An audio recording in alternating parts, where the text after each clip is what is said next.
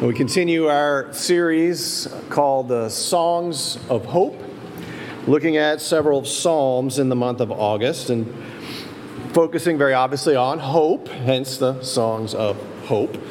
And the dictionary, at least my dictionary, defines hope in this way: a feeling of expectation and a desire for a certain thing to happen.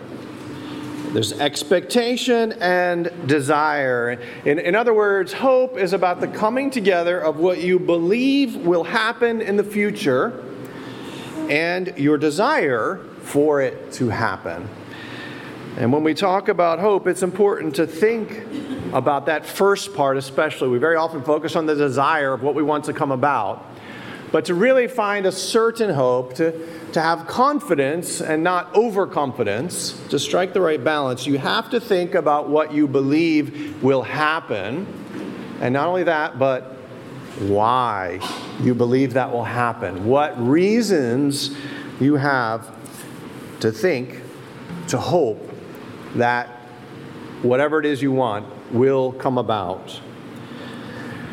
So that's exactly what Psalm 130 deals with. So would you please turn with me to Psalm 130 and let's read together about hope and find that great balance between overconfidence and underconfidence that strikes a real, sustainable hope for the future. Psalm 130, this is God's Word. A song of ascent. Out of the depths, I've cried to you, O Lord. Lord, hear my voice. Let your ears be attentive to the voice of my supplications. If you, Lord, should mark iniquities, O Lord, who could stand? But there is forgiveness with you, that you may be feared. I wait for the Lord. My soul does wait, and in his word do I hope. My soul waits for the Lord more than the watchman for the morning. Indeed, more than the watchman for the morning. O Israel, hope in the Lord. For with the Lord there is loving kindness, and with him abundant redemption. And he will redeem Israel from all his iniquities. This is God's Word. Lord, meet us here today. We ask, we pray, for your name's sake, to encourage our hope that we might understand a little bit more of who you are and what our own basis for confidence that things will be different for the good, what that basis is for us, and how we might avoid overconfidence and a lack of confidence. We pray, meet us here in Jesus' name. Amen. You know, one of the examples that my dictionary uses, as they often do, of using a word in a sentence when you have a word in the dictionary. And so for hope, my dictionary gives one example of, I had high hopes of making the Olympic team. Okay. That was an example in there, and it just strikes me as, wow, that opens up a lot of possibilities. And, for example, if I said that to you, I had high hopes of making the Olympic figure skating team, you might say, really? And you might be able to not laugh, maybe, I don't know. But you might wonder, why did you have high hopes for making the Olympic team, Mike? I don't think I have ever seen you on ice skates. I don't think you've even watched ice skating, maybe hockey occasionally. Well, that's the thing, right? What is the basis for your hope. But on the other hand, if someone said that who had been practicing for hours every day, getting up at like 3 a.m. to go to the ice arena when they could, and working hard and having a coach and spending hours upon hours, day upon day, week after week, year after year, and had entered some competitions and had done some really good things along those lines, and they said, I had high hopes of making the Olympic team, you might understand. And think they weren't just a little off, but that maybe had a real possibility, even if it didn't turn out. And so that's the thing, as we look at hope, as we talk about hope, and to understand what it is a belief about what is possible and a desire for it to happen. And very often, we might have a very strong desire for something to happen, and we don't even worry about why we believe that might happen. We just believe. That's kind of a Walt Disney sort of view of hope. It's wishful thinking. On the other hand, we might have every reason to believe something will happen and really want it to happen, but also think it's just not going to happen. That's kind of an Eeyore view of hope, right? Oh, it'll probably all go wrong, right? I'll probably just die on the way there or something. That's a little dark for Winnie the Pooh, sorry. But to really understand hope, to find that balance between sort of underconfidence, a lack of confidence, and overconfidence tending toward arrogance, we need to really understand hope. And some of that's a personality thing. Some of it's your current life circumstances. All of those things come together. And so you will probably hear what is a command, actually, in this psalm. If you notice in verse 7, you will probably hear that in a different way, depending upon who you are and what you're going through, and even how you understand hope itself. Look at verse 7. He says, O Israel, hope in the Lord. That's a command. Hope in the Lord. It's not a command for wishful thinking.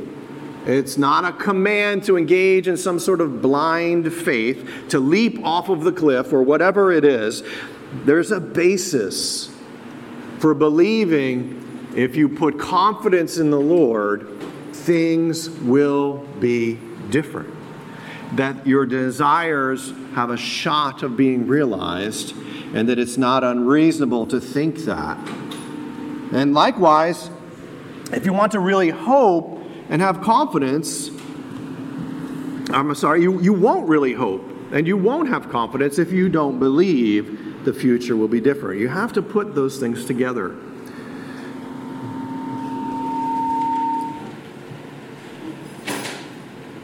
And so that's what we're going to dig into here with Psalm 130.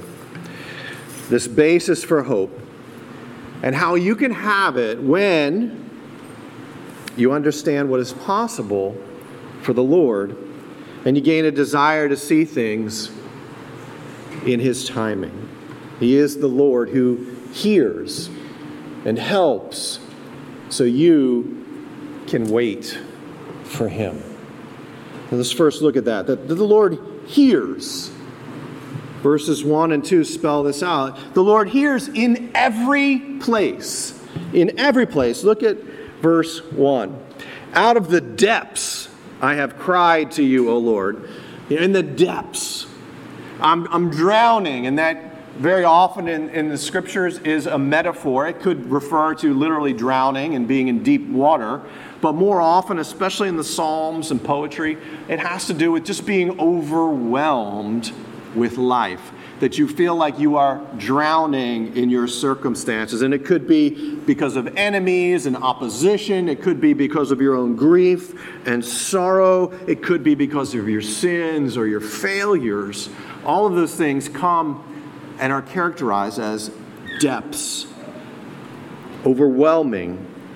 And the psalmist says and wants us to realize that the Lord hears in every place.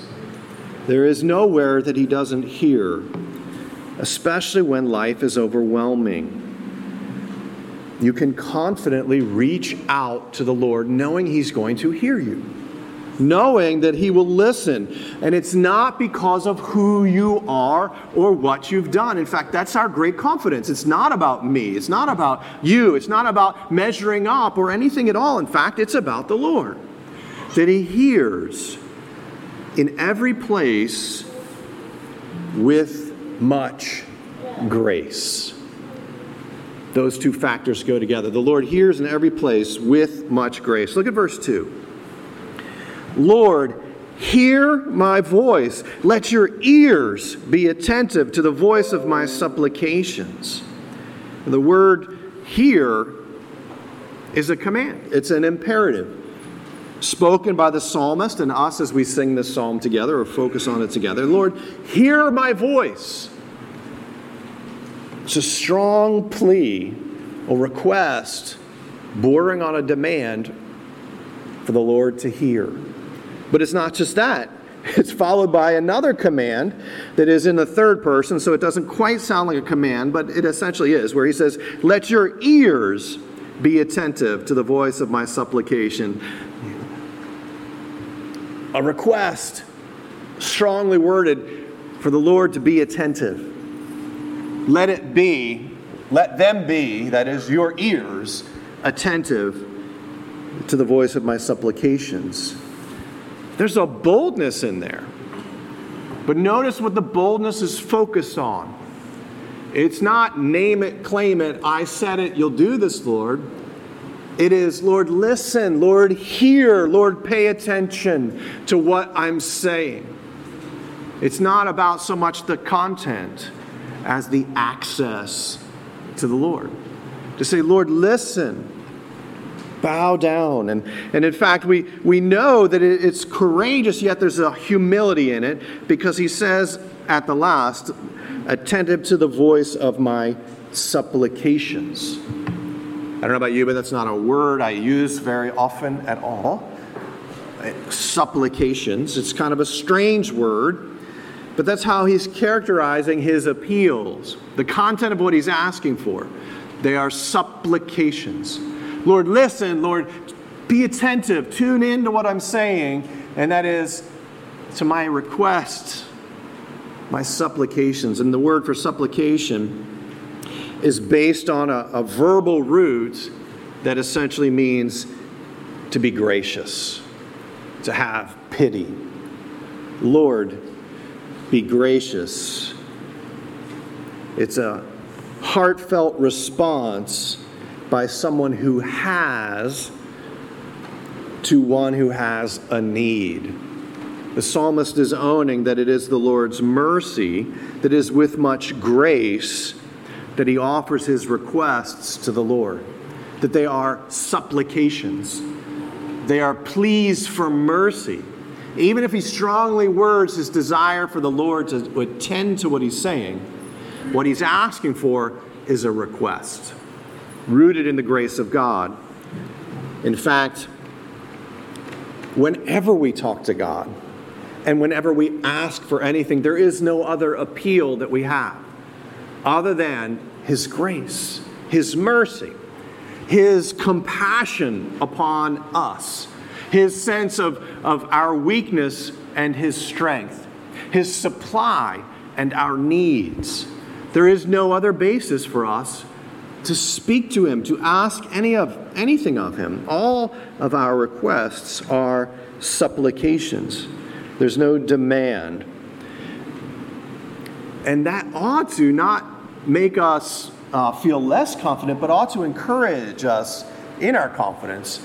The wonder that God has promised so strongly to attend to our heart's desires, to pay attention to our requests, that we can kind of command it in a sense. Not arrogantly, but claiming the promise of God that he will listen. And that he, in his grace, will often answer. But it's all about his choice to stoop down, to span that gap. And any time that he listens, and every time and in every place, it's always this grace. It's only ever going to be rooted in that grace. And that's why in Hebrews 4:16 it says, let us draw near with confidence because you deserve it. Let us draw near with confidence because God owes you for all the wonderful things you've done. He says, no, Hebrews 4:16, let us draw near with confidence to the throne of grace. And then he piles more terms on, so that we may receive what we deserve, so we may receive all that we've earned. No, so that we may receive mercy and find grace to help in time of need. Listen to all those grace words in Hebrews 4:16. Let us draw near with confidence to the throne of grace, so we may receive mercy and find grace to help in time of need. Listen. The Lord will hear your prayers in every place with much grace. That should give you confidence. In other words, it's because of who He is. It is not about you other than you having a need and going to the one who can supply for it. So that gives you confidence. You're not asking for something He can't afford to give you. You know, you're not going to your stingy uncle or whatever and trying to get some money from them. And you're not going to someone, your poor little sister or whatever, and asking for money that she doesn't have. You are going to the one who has everything to ask if He might give you what you need. It's rooted in Him. And in fact, there is, despite our human distortions of it, there is a beautiful acknowledgement of His grace and mercy when we ask Him for stuff. Even if we ask in wrong motives, right? It's an acknowledgement that, you know what? God, you have so much that I don't. It's an acknowledgement of need. Lord, I am needy and you have. You know, imagine just flipping it around. Like if you were to say, I expect God to ask me for stuff. Right? That's bizarre. That makes no sense. But to recognize that it's all rooted in this grace that God hears. And if you don't believe the Lord hears, you're not going to have hope. And probably the biggest barrier to believing He hears is your lack of faith that He is a God of grace. You don't have, as James puts it, because you don't ask. And when you ask with wrong motives. It's not rooted in the grace and mercy of God. And so what do you do about that? Well, you need to believe this, that He hears, but not only that He hears, but the Lord helps. That's our second point. The Lord helps. How? With much patience. The Lord helps with much patience. Verse 3, if you, Lord, should mark iniquities, O Lord, who could stand? The psalmist acknowledges it's not just the hearing that is rooted in grace, but also God's helping.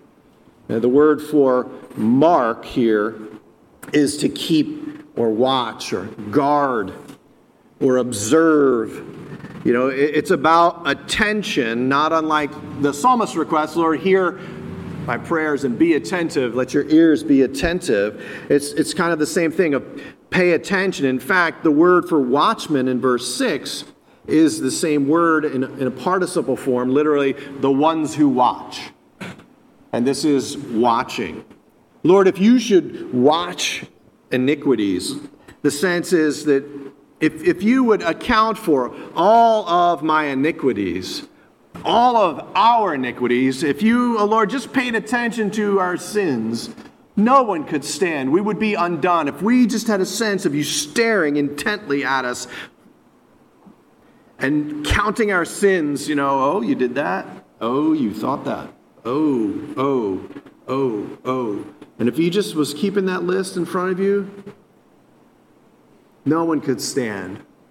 We would be undone by shame and guilt and brokenness.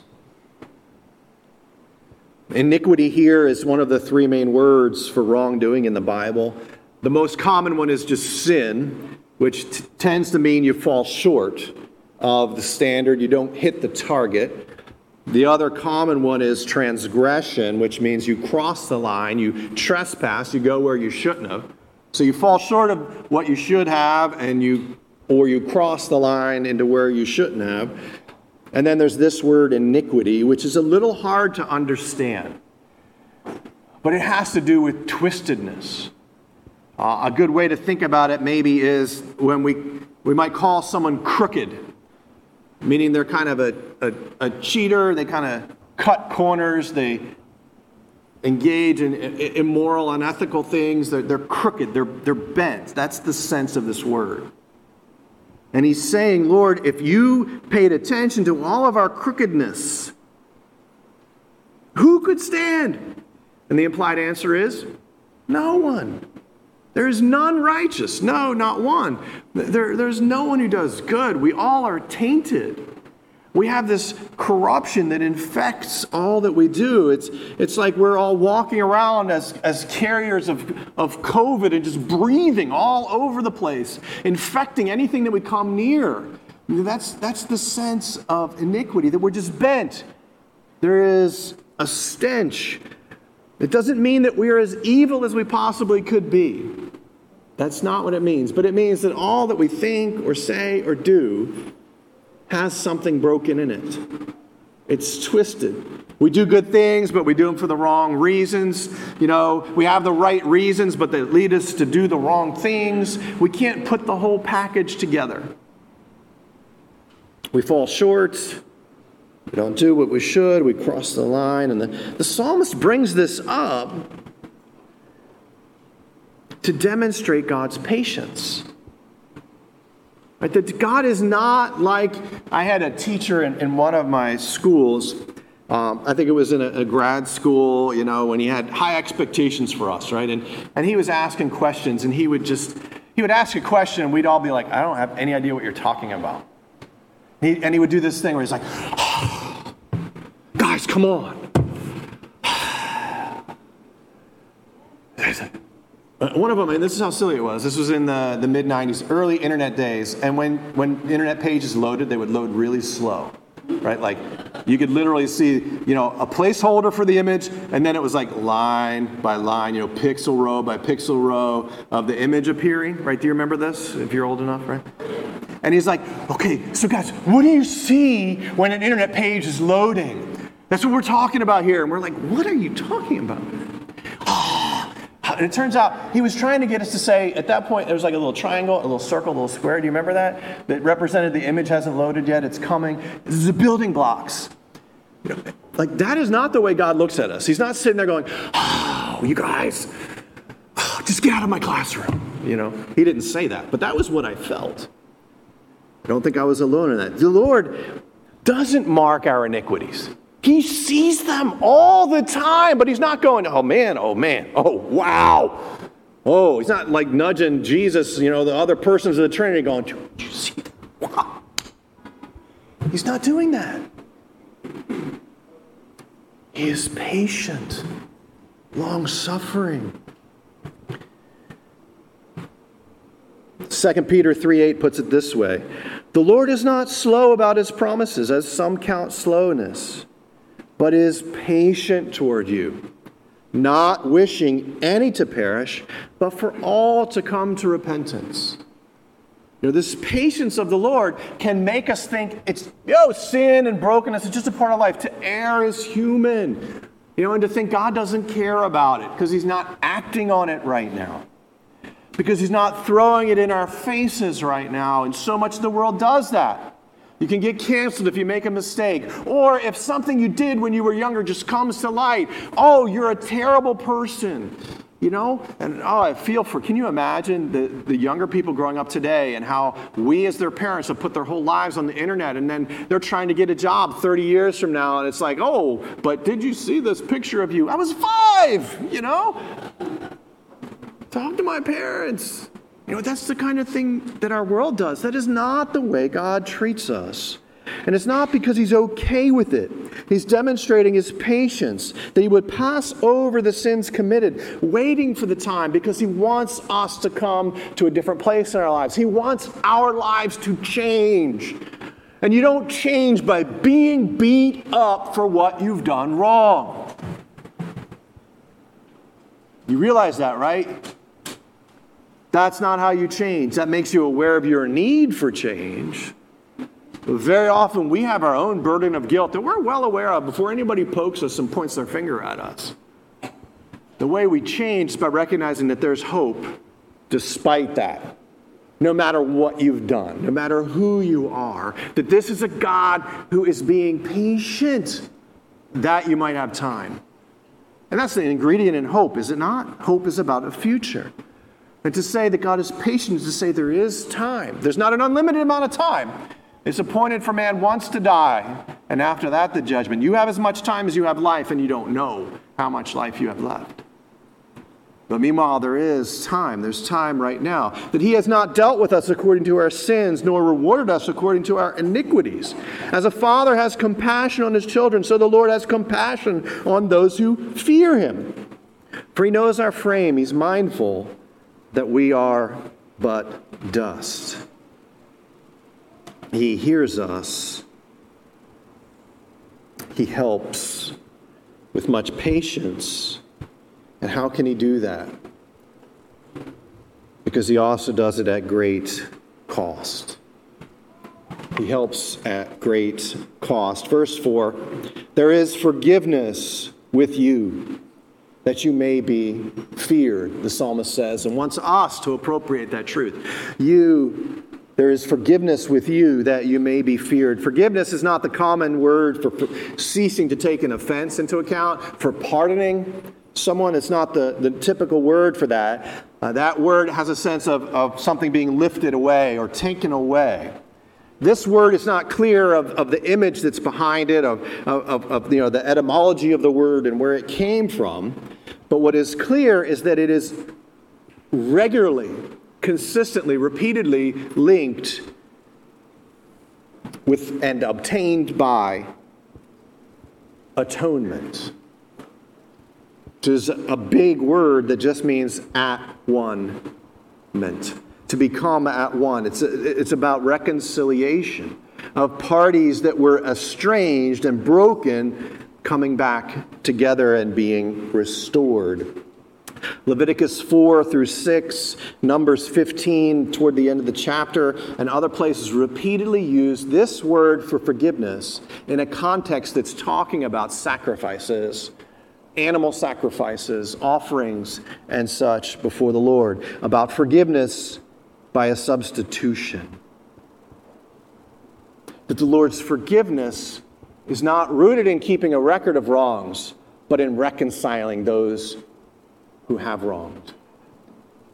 It's not the record, but the reconciliation that's in view. That the Lord is willing to bear the cost. Verse 7, with the Lord there is loving kindness. Verse 7 continues, with him there is abundant redemption. Verse 8, and he will redeem Israel from all his iniquities. The word for loving kindness there is that great covenant word, chesed, in the Hebrew. It's hard to translate it. We struggle to just come up with one word, and if you look through the translations, they use several different words. Chesed, loving kindness here, has to do with loyalty.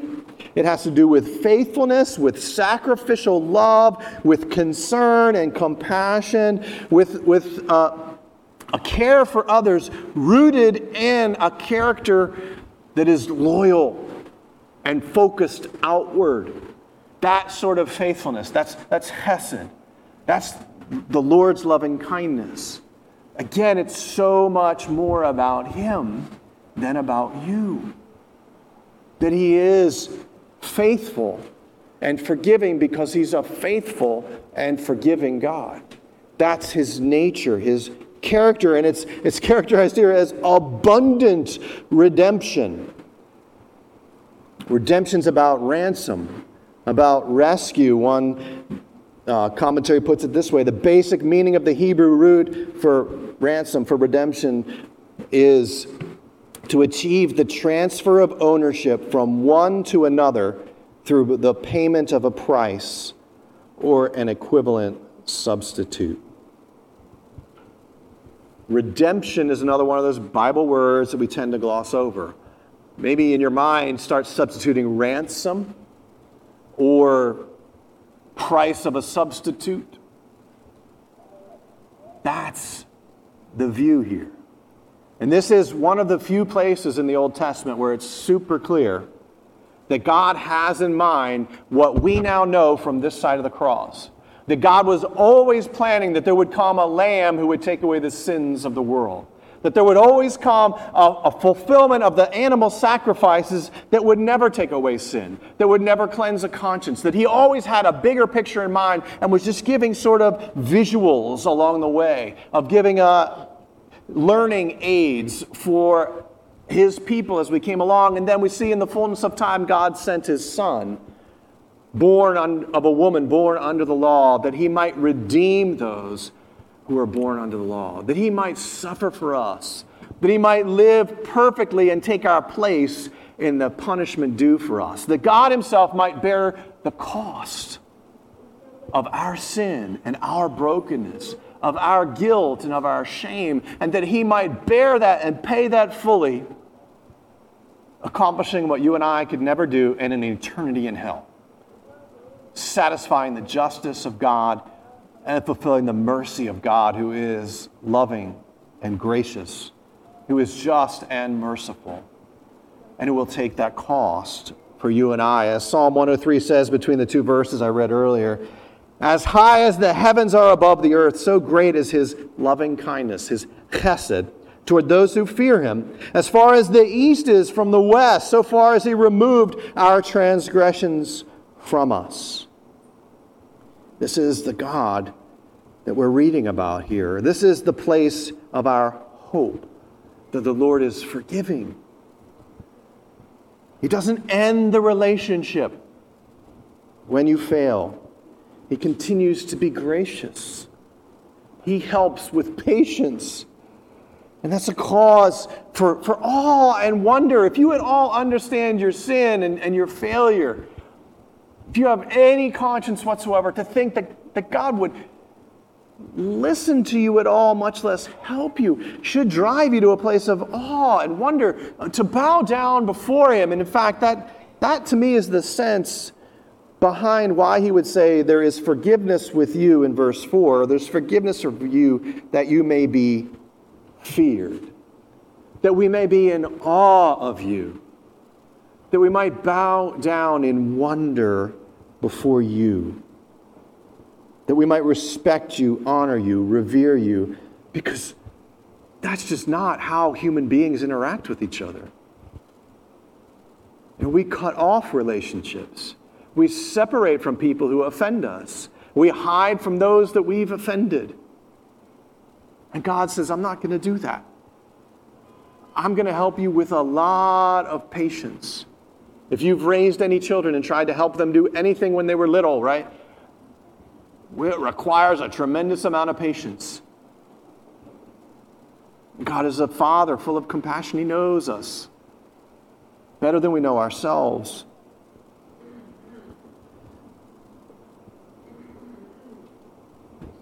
And honoring the Lord, fearing the Lord, understanding his forgiveness,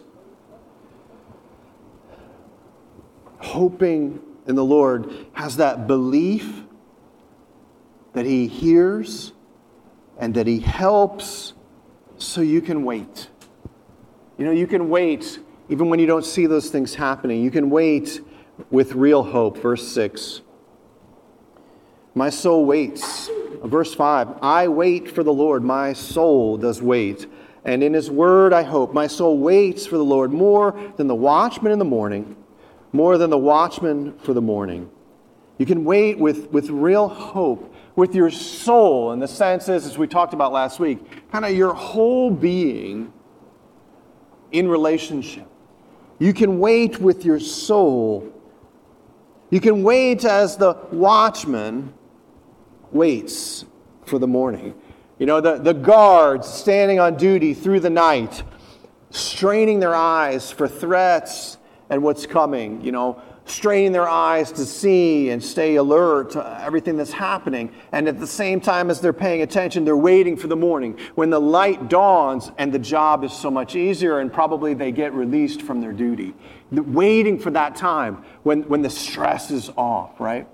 When it's a sense of relief. That seems to be the psalmist's note here, that he's waiting for the Lord. His soul, his whole being is waiting for the Lord. That day star would rise, that the light would shine, that there would come not merely the declaration that there is forgiveness, but the experience of it in the depth of their being, to know that the Lord has heard, the Lord has helped. And there is forgiveness. There is hope that things will be different. That's how you wait, with real hope, rooted in the Word. And it has to be rooted in the Word. I wait, verse 5 says, for the Lord my soul does wait. And in His Word do I hope. Waiting with real hope, waiting expectantly. Waiting with a good confidence that things will be different, without an arrogance that you can have whatever you want, is the walk of faith rooted in His promises. To believe that what He says is true.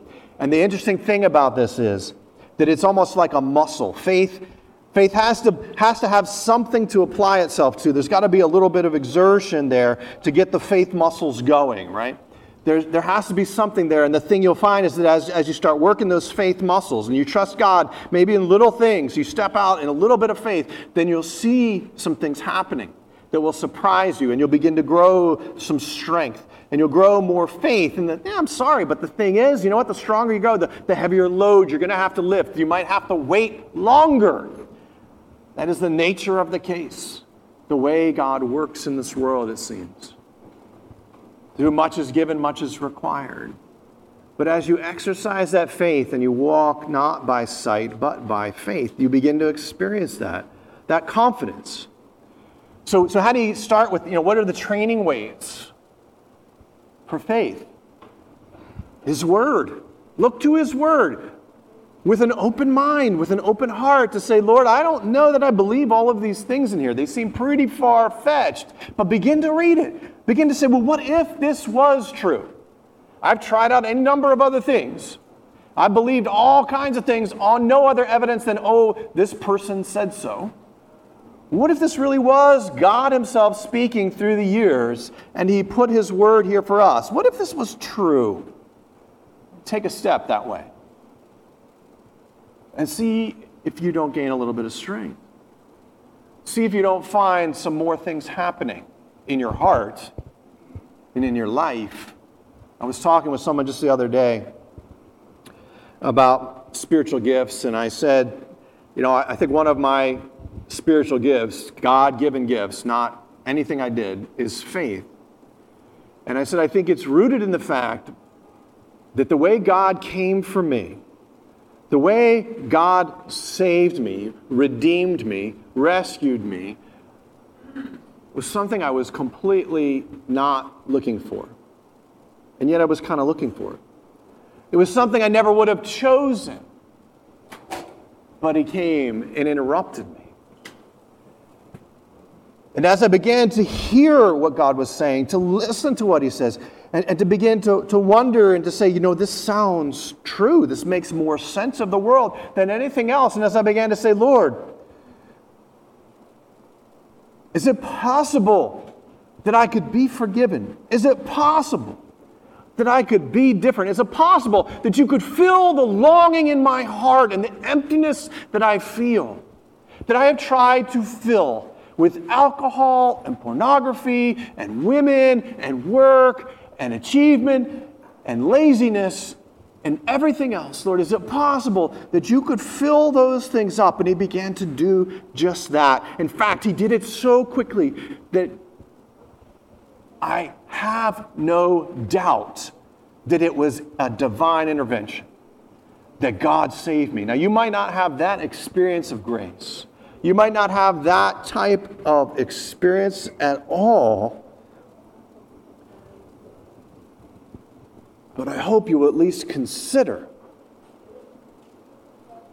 my testimony that it happened to me. And in fact, I have witnesses who will say, I am not the man I was in 1993 compared to the man I was in December of 1994. And they might attribute that to other things, but it's a fact. And that fact gives me certainty. That gives me hope. And if you will turn to the pages of Scripture and say, Lord, show me these facts. Show me these reasons to believe that I can be different. These reasons to believe that my circumstances can be different. The reasons to believe that you are who you say you are. That you will hear me and you will help me. Try it. Apply it. This is who He is. That you can persevere with hope.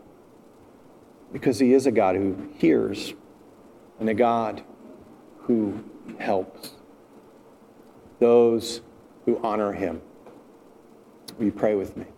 Well, Lord Jesus,